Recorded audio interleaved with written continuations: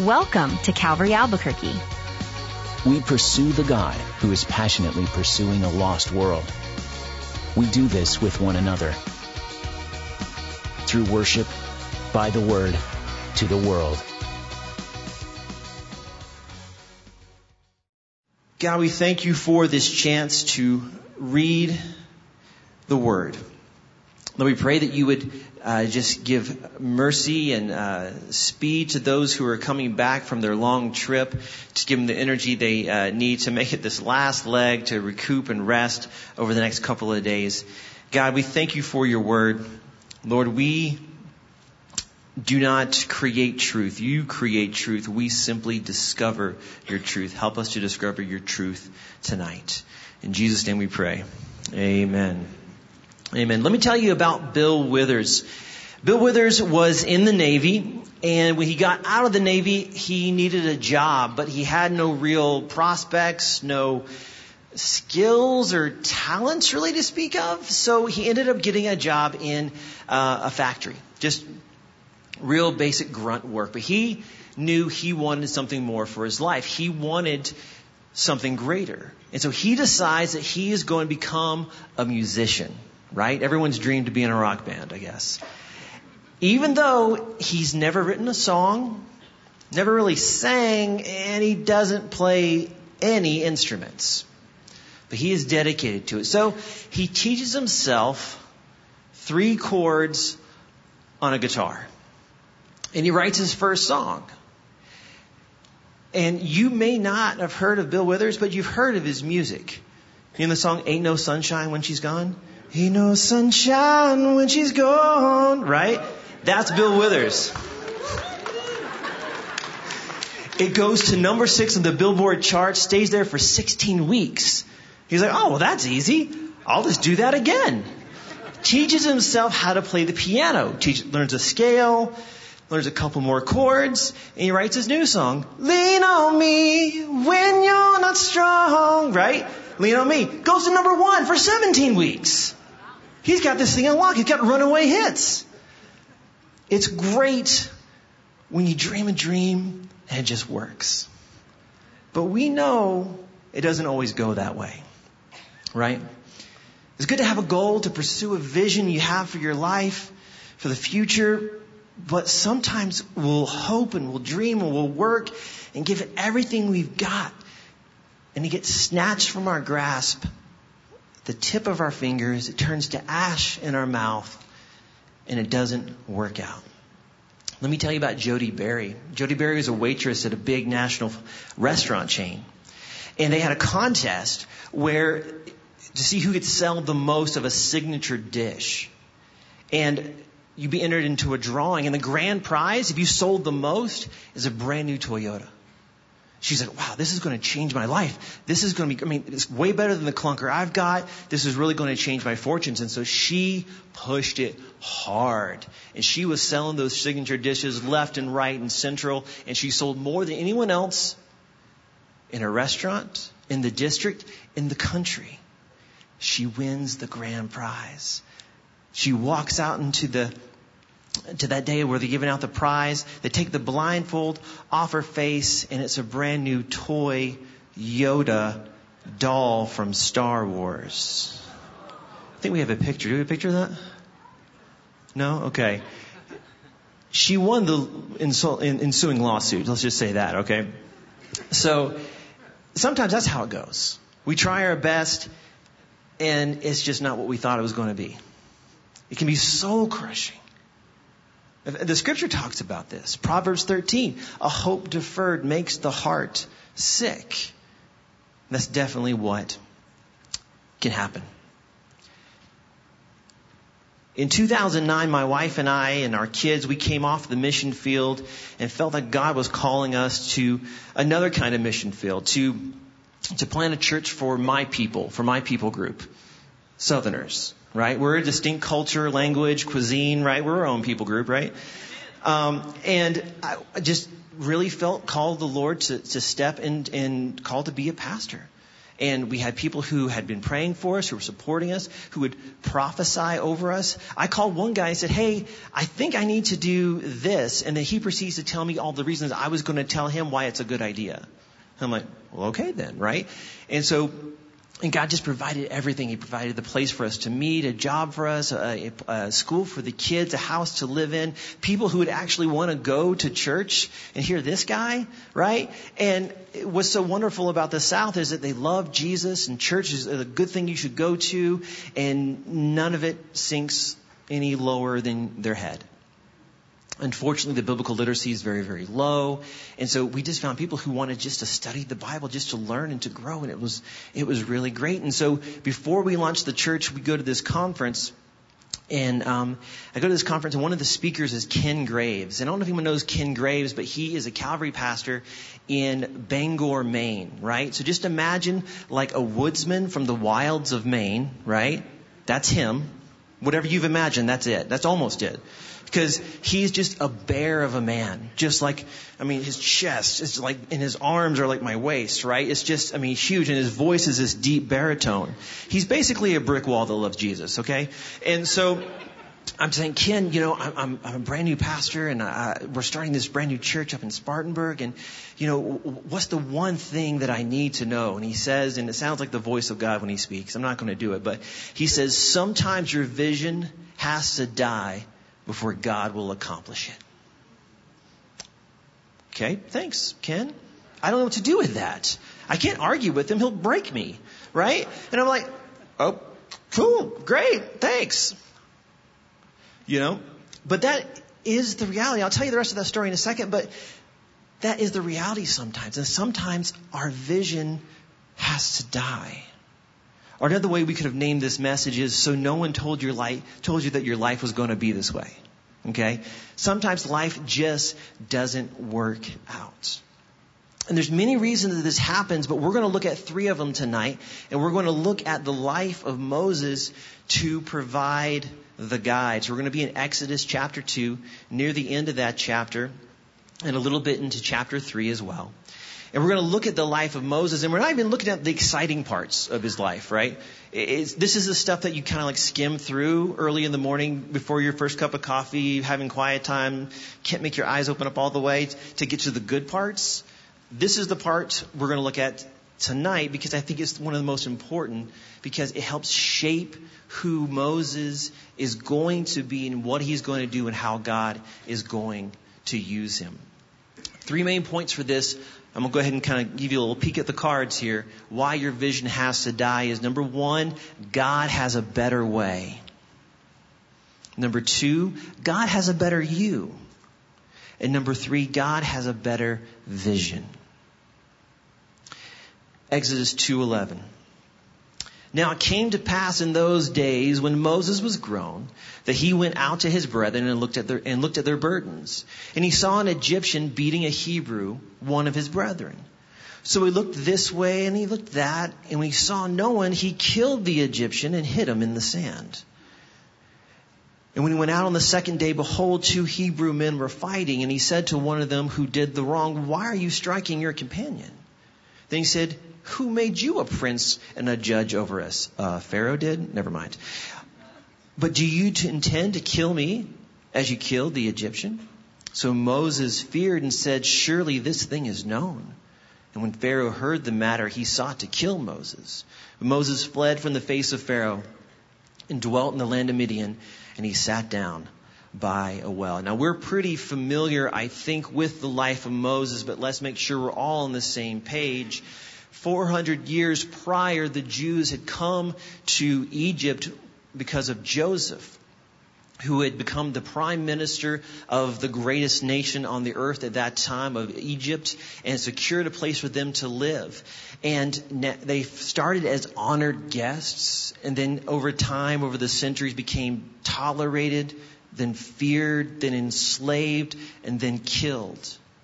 In fact, the Pharaoh put out an edict saying that all the male boy babies had to be killed. And so Moses' mom took this reed basket, this cask or ark, and fashioned it together, placed baby Moses inside, and sent him down the Nile River to escape the wrath of the evil king, right? And his sister is looking on, making sure that he's okay, making sure that, none of the crocodiles want to eat kosher that day, and he survives. And, okay, yeah. Some of the jokes are just for me, guys.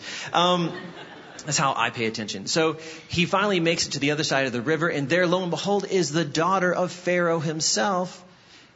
And she takes him up out of the water, adopts him, and even lets his biological family help with the raising of him. So it's a crazy story. And I think that Moses, as he grew up in the court of Pharaoh, he had a very clear vision of how he wanted his life to go. I think he knew that he wanted to save the Jews, because he knew he was Jewish from the get-go. In fact, his name comes from two backgrounds. She names him Moses because it sounds like the Egyptian word for son, but it also sounds like the Hebrew word for to draw out, like to draw out of the water. So it's a kind of a punny name that she gave him. So he's aware. And his mom weaned him, and so he even got to grow up a little bit in the Jewish household. He knew who he was. In fact, Scripture says that he refused to be called the son of Pharaoh's daughter, choosing rather to suffer the affliction of the people of God. So he had this idea that, oh yeah, listen, I am a Hebrew first. I happen to have grown up in the court of Pharaoh. And he has all these qualifications. He had opportunities that no one else would have had. He would have been exposed to all the right training. Egypt was one of the most academically and scientific, rigorous societies on earth at that time. And he probably studied in geography and history and grammar, writing, literature, philosophy, music, all those things. There's even reports that he led Egyptian armies victoriously into battle against the Ethiopians. Even Josephus says Moses was the heir to the throne of Egypt. And so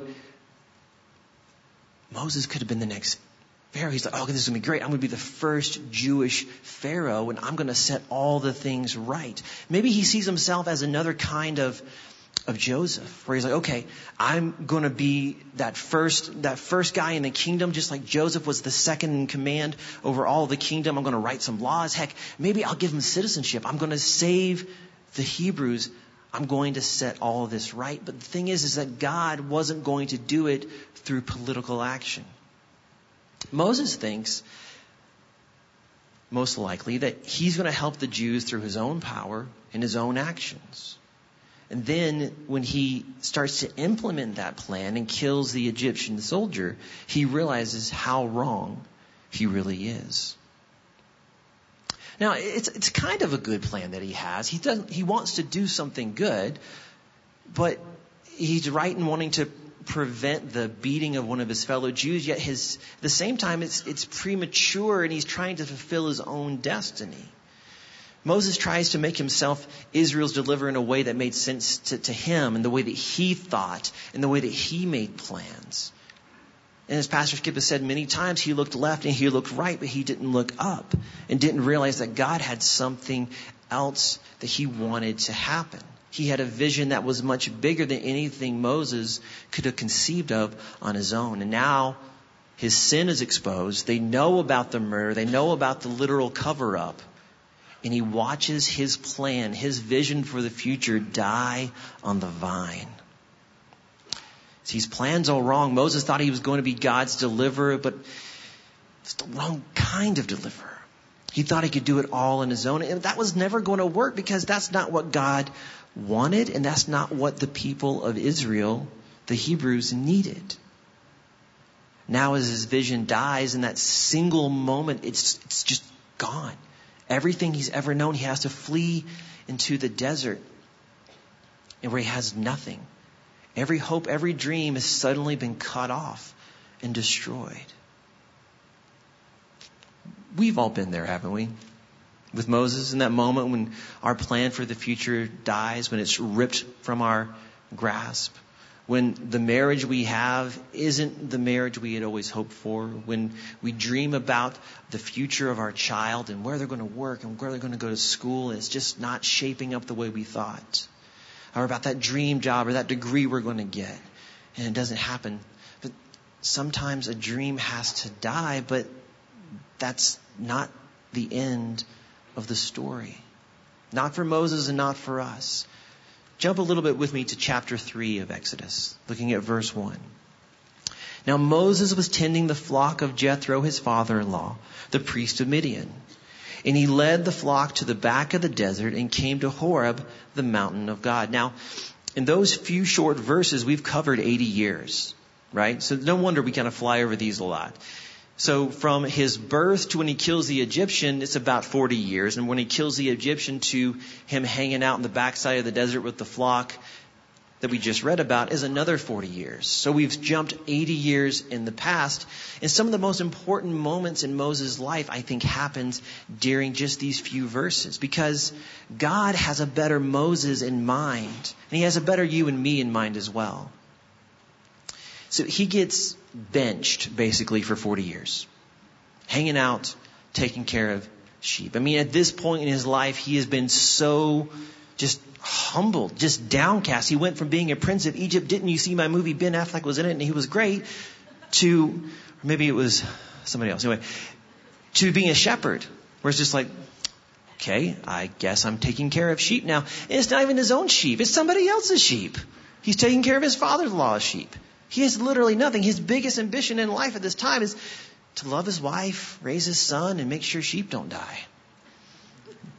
The prince of Egypt to a shepherd in the middle of nowhere. And Moses, I'm sure he thought he was done.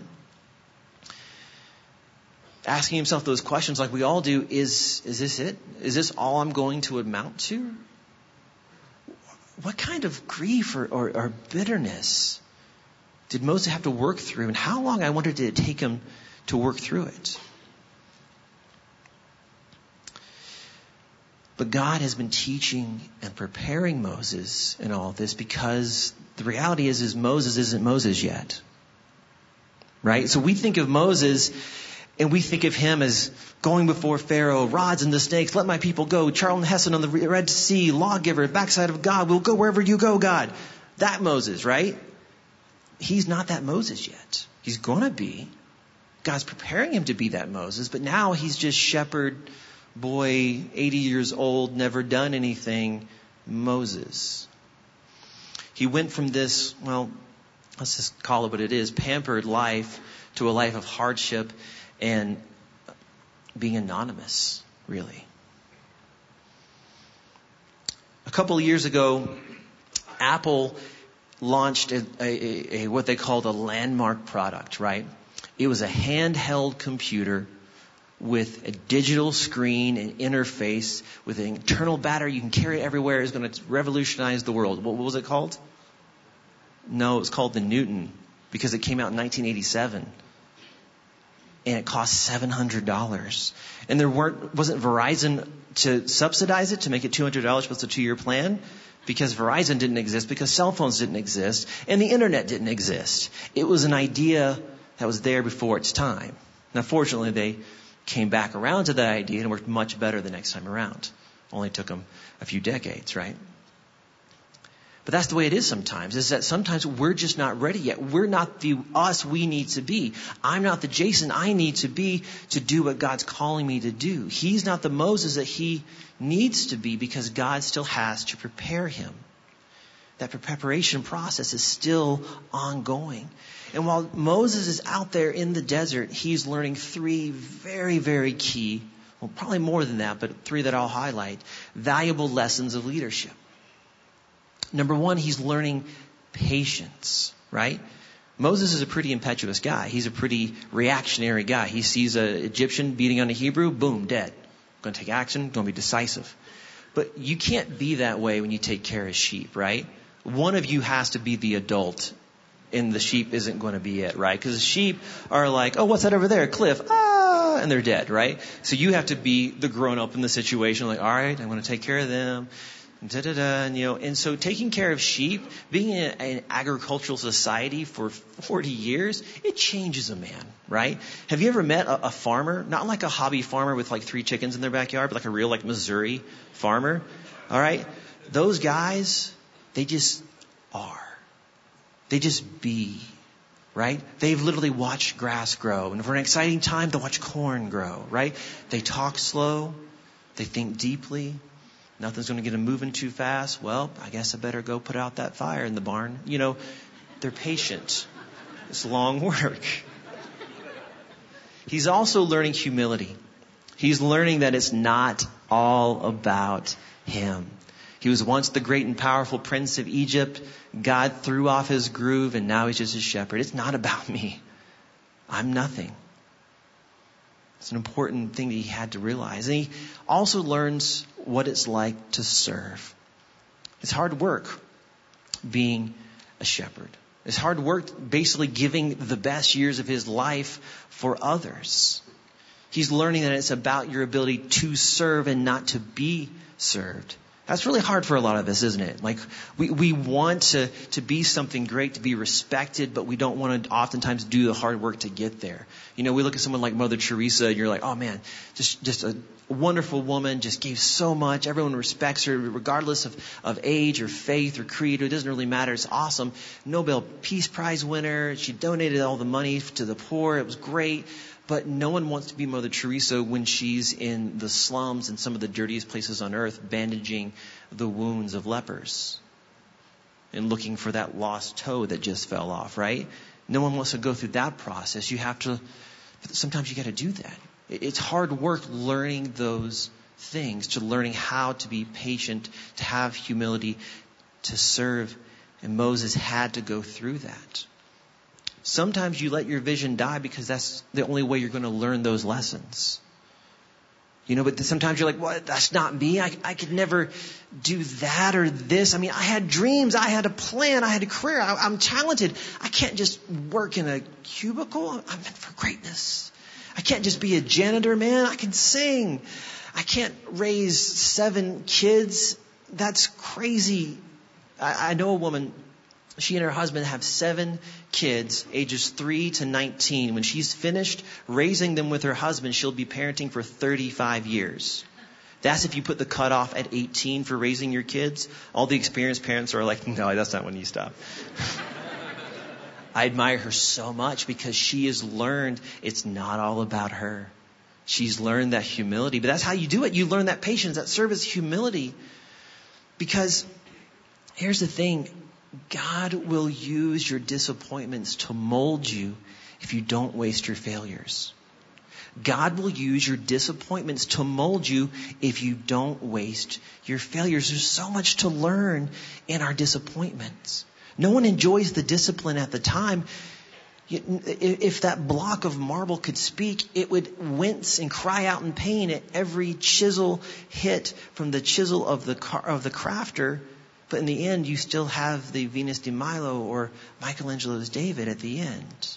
That chipping away, that molding, that building of character, it takes time. It's painful. But the character that's built in those times of disappointment, of tragedy, of loss, of trial, of depression, it's some of the strongest character you can ever have. Moses wasn't ready.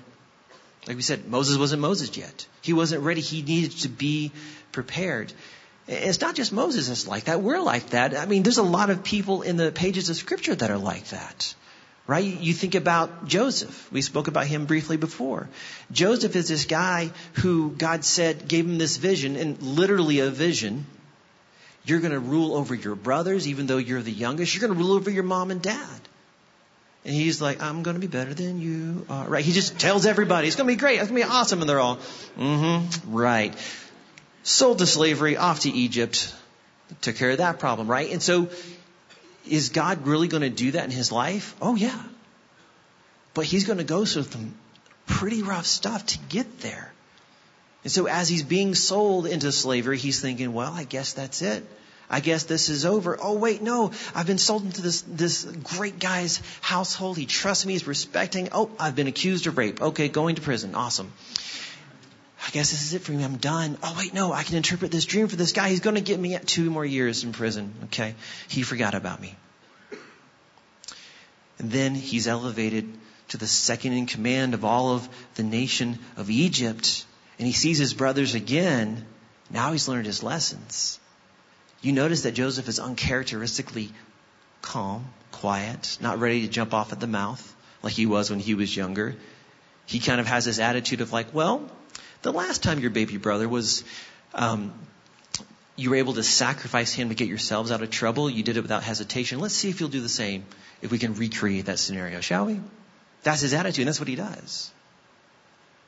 He's learned through that land of disappointment to be who he needed to be. He's learned those lessons. He's learned to be patient, to think first, talk second or third, and to really figure out the character of a person before he speaks to it. We all, at some point in our lives, are going to find ourselves in that place. We're going to find ourselves in the place where we're having those thoughts, those questions. Is this really it for me? Is this all I'm going to do? I thought I had so much more before me. I thought my life was going to be so much more different. But I do want to encourage you, because I want you to know that God is going to grow you. He's going to shape you in this time. But I also know that when you're in the middle of it, it's hard to believe that. You might be thinking, yeah, I know he has lessons for me in this place that I'm in, but I'm just so brokenhearted. But Jesus came close to the brokenhearted. Yeah, but I just feel so vulnerable. But he's a strong tower, a shield, a horn of strength. I just don't have the fire I used to have. It's just embers, but a smoldering wick he will not snuff out. God is with you in all of these circumstances. No one in the pages of Scripture went it alone. No one in this room goes it alone. Not a single believer goes it alone, even in the darkest shadow of any night. You are not alone, and God will use your disappointments to mold you if you don't waste these failures, because he is with you. Let's look at verse 2. And the angel of the Lord appeared to him in a flame of fire in the midst of the bush. And he looked, and behold, the bush was burning with fire, and the bush was not consumed. Then Moses said, this is that farmer speak again, I will now go inside and see this great sight, why the bush does not burn. Well, I guess I'll go look at that bush. All right, okay. Verse 4, so then the Lord saw that he turned aside to look, and God called to him from the midst of the bush and said, Moses, Moses. And he said, here I am. So God had a better plan for him, not political, revolutionary. He had a better Moses in mind, one that was patient, humble, willing to serve. Now he's about to give Moses a better vision. He said, remember the plan you had before? I've got something very similar to that. You are going to be the Savior of Israel, but not like that. Something bigger, something better. And what God tells Moses at the burning bush is that basically, hey, Moses, your vision, your scope, it was just too small. It was very, very human. God didn't just want to change. He wanted something radical. He wanted a revolution. Not slaves, but soldiers. Not captives, but conquerors. Not a visiting tribe in a foreign land, but a brand new nation. That's what he wanted Moses to do. And Moses couldn't even see it. And God knows. Look what God tells him. We'll read these verses quickly. Verse 6. Moreover, he said, I am the God of your father, the God of Abraham, the God of Isaac and of Jacob. And Moses hid his face, for he was afraid to look upon God. Smart move. And the Lord said, I have surely seen the oppression of my people who are in Egypt, and I have heard their cry because of their taskmasters, for I know their sorrow. So I have come down to deliver them out of the hand of the Egyptians, to bring them up from that land to a good and large land, to a land flowing with milk and honey, and to a place of the Canaanites, the Hittites, and so on. In verse 10, come now, therefore, and I will send you to Pharaoh, that you may bring my people, the children of Israel, out of Egypt. And so God basically tells Moses that he's been waiting, he's been watching, he's been working. He says, I've seen the oppression. I've heard the cry. I know their sorrows. And I'm going to rescue them from their slavery. I'm going to take them out of that old life into a brand new full reality of my blessing. And Moses, you're my guy. And Moses, if you know the story well, is like, yeah, I'm pretty sure I'm not. I tried this. Point of order, I'm sorry. I don't know if you remember. I tried this. It didn't go well. And God basically tells him, yeah, I know. I haven't tried yet. How about I take a crack at it? He says, listen, Moses, your way was all wrong. You weren't even who you needed to be yet. We've got something so much bigger and better planned. I think about the Apostle Paul, right? Paul, who started as Saul, and he has this idea. He's like, you know what? I know what God's plan for my life is. I'm going to study. I'm going to be smart. I'm going to adhere to the law. I'm going to be a Hebrew of Hebrews. Everyone's going to look up to me. They're going to have like little Saul of Tarsus dolls that little kids can look up to. It's going to be great. I'm going to be zealous for the Lord, and I'm going to make sure that no one will think poorly of the Lord God of Israel anywhere. I'm going to defend the faith, and I'm going to be smart enough to do it. It's going to be great. And then he meets the Lord God of Israel on the path. And he says, who are you, God? He says, I'm Jesus. And I suspect that you already knew that. That's why you're kicking against the goads, Saul. And then he goes through trials and tribulations and blindness, and he spends 3 years in the Arabian desert thinking, well, I thought I had a plan. I guess not.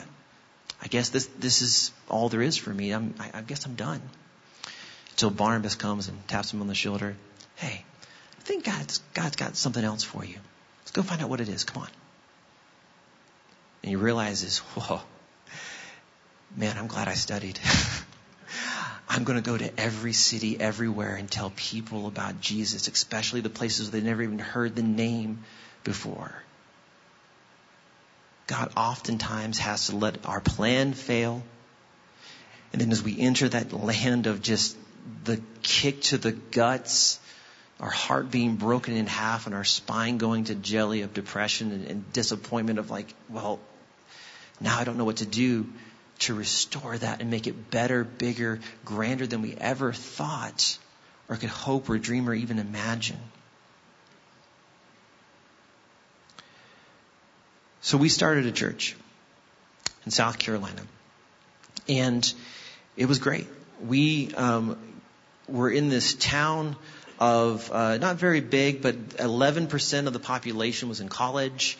There's a ton of college students there. We're really reaching out to them and doing some really great ministry. I was working full time at Costco, and also spending 25 to 30 hours a week on my weekend messages. I saw my wife for half an hour a week. It was great. And, my kids are like, who's that man in the house? And it was great. We're seeing people get saved, people be baptized, go into ministry, go on mission trips, talking to their neighbors and colleagues and family and people leaving just these terrible, terrible situations. It was great. And then this big mega church moved a multi-site into our town that had the budget and the lights and the worship leaders, and kind of everyone wanted to go over there. Actually, that's not true. Three mega churches moved into our town with multi-sites, with the budget, the lights, and the sound. And we went from yay to yay. We realized, well, maybe this is it. Maybe we're done. We prayed it through. We talked to our board. We talked to other people we trusted in their wisdom. And the consensus we got was, hey, we started this church in faith. We feel like God's telling us to close it, so we're going to finish it in faith as well. We're going to put this thing to bed. We're going to bury this church and get people plugged into other churches that we like in the area. And I guess God called me to be a pastor just for this time, this moment, and then that's it. And I was good with it until the day it was really real for me is when we sold our sound system at a yard sale. And I was like, oh, we're really not having service anymore. And I was like, okay, right on. And there was this moment, this time of grieving, that sense of loss and just feeling lost and not knowing what to do next. And so I was still working at Costco, and they brought me up into leadership and trained me and gave me a team of guys, and we're serving in a local church, and we're sticking around because we're like, well, maybe God has something else for us here. And after 6-9 months, we're like, okay, we'll feel freedom to go on to do something else. I think we're done. We can go anywhere with my job. And like, you know what? Let's go back to Albuquerque. You know, my wife's family's a lot older. They're in kind of poor health. We'll go there. There's like 3 locations here. Eubank, Renaissance, and Coors. And we'll just go, we'll go to Calvary, we'll serve there, we'll drink coffee, it'll be great. Oh, it's going to be awesome. Just have a regular family. I'll get to see you for a whole hour a week. This will be great, right? I'll double my time. And I'm here 2 months and I get a text. Hey, you're ordained, right? Yeah, why? No response for 6 hours. Don't do that to people. I'm like, okay. And finally they're, hey, come talk to us about something. And I'm like, uh-huh. And they're like, there's this job you should apply for that we're looking at. And I'm like, so we're praying and we're like, I thought I was done with full-time ministry. I don't know. And so we prayed it through and we're like, okay, let's do it. So the big mega church with all the lights and the sound and the budget hires me to be in charge of multi-sites. This is the definition of irony. Go look it up later. And what's so funny is that in that time where we had closed our church and we're talking about the pros and cons of what a multi-site church looks like and how to do it well and what some of the pitfalls of it and how this church, we kind of like how they do it actually. In this church, there's some problems with that. And if X, Y, or Z happens, it's going to be really struggling for them. And then I don't know why we talked about it so much, but now I do, because now for the very first time in ministry or my entire life really, I walk into a situation and I go, I know what to do there. I know a good answer for this, as opposed to, praise Jesus, we're just going to pray about it and we're going to work hard, we're going to figure it out, right? I was like, no, I know what to do. This is great. But I had to go through that time of loss and then go through that time of just like, Ken was right. My vision has to die for God to do what he really wanted to do all along, which was preparing me for this thing. And I don't know what the next thing is. I'm enjoying this thing right now. I have no plans to go anywhere else. This is great. But I'm got my eyes open a little bit more to realize, okay, I see how God works now. I see how he does this. And one of the things I realized, by the way, is that I am super good not being the number one guy. I'm really happy I'm happy. I could be 3. I bet I could be the number 3 guy. Like I can be that guy like who has the bronze medal for curling in the Olympics, where I'm like super stoked about it. And you're like, do you train for curling? I don't know. Like, no, I'm super good there. So you learn a lot of things when you go through that process. So here's the 3 things. God has a better way. Oftentimes our plans are so small, they're so limited. And honestly, they're easily fulfilled by us. I've got the skills, the talents, the backing, the right people. I can accomplish this. What if you had a plan that was impossible? What if you had a plan that only God could achieve? What would that look like? He has something better for you. Have you been there? Have you been there where you just realize this is over? This is just not going to happen. I think I'm done. I don't think my life's going to go the way I thought it was. God has a better you. Are you letting him carve you? Are you enjoying the days of small things and enjoying the lessons that those small, mundane things can teach? Are you just like that farmer we talked about, just being, just meditating, ruminating, contemplating, percolating, pontificating, just being and letting God work in you in that moment and soaking it all in and figure out why he has you there? Have you been there? Have you lived the mundane life? I thought I was going to do this, but now I'm just raising kids. Or maybe I'm just caring for an elderly parent. Maybe you're living the life that if you put it on Instagram, it gets 0 likes. It's just so ordinary, uninspiring. God, I guess I'm done. Oh well. He's teaching you. He wants to turn that regret into diligence. God has a better vision, and it may blow you away.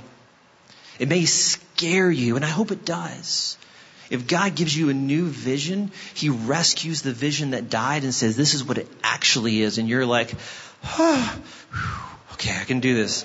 Breathing, okay. And you're like, this scares me, God. He's like, good.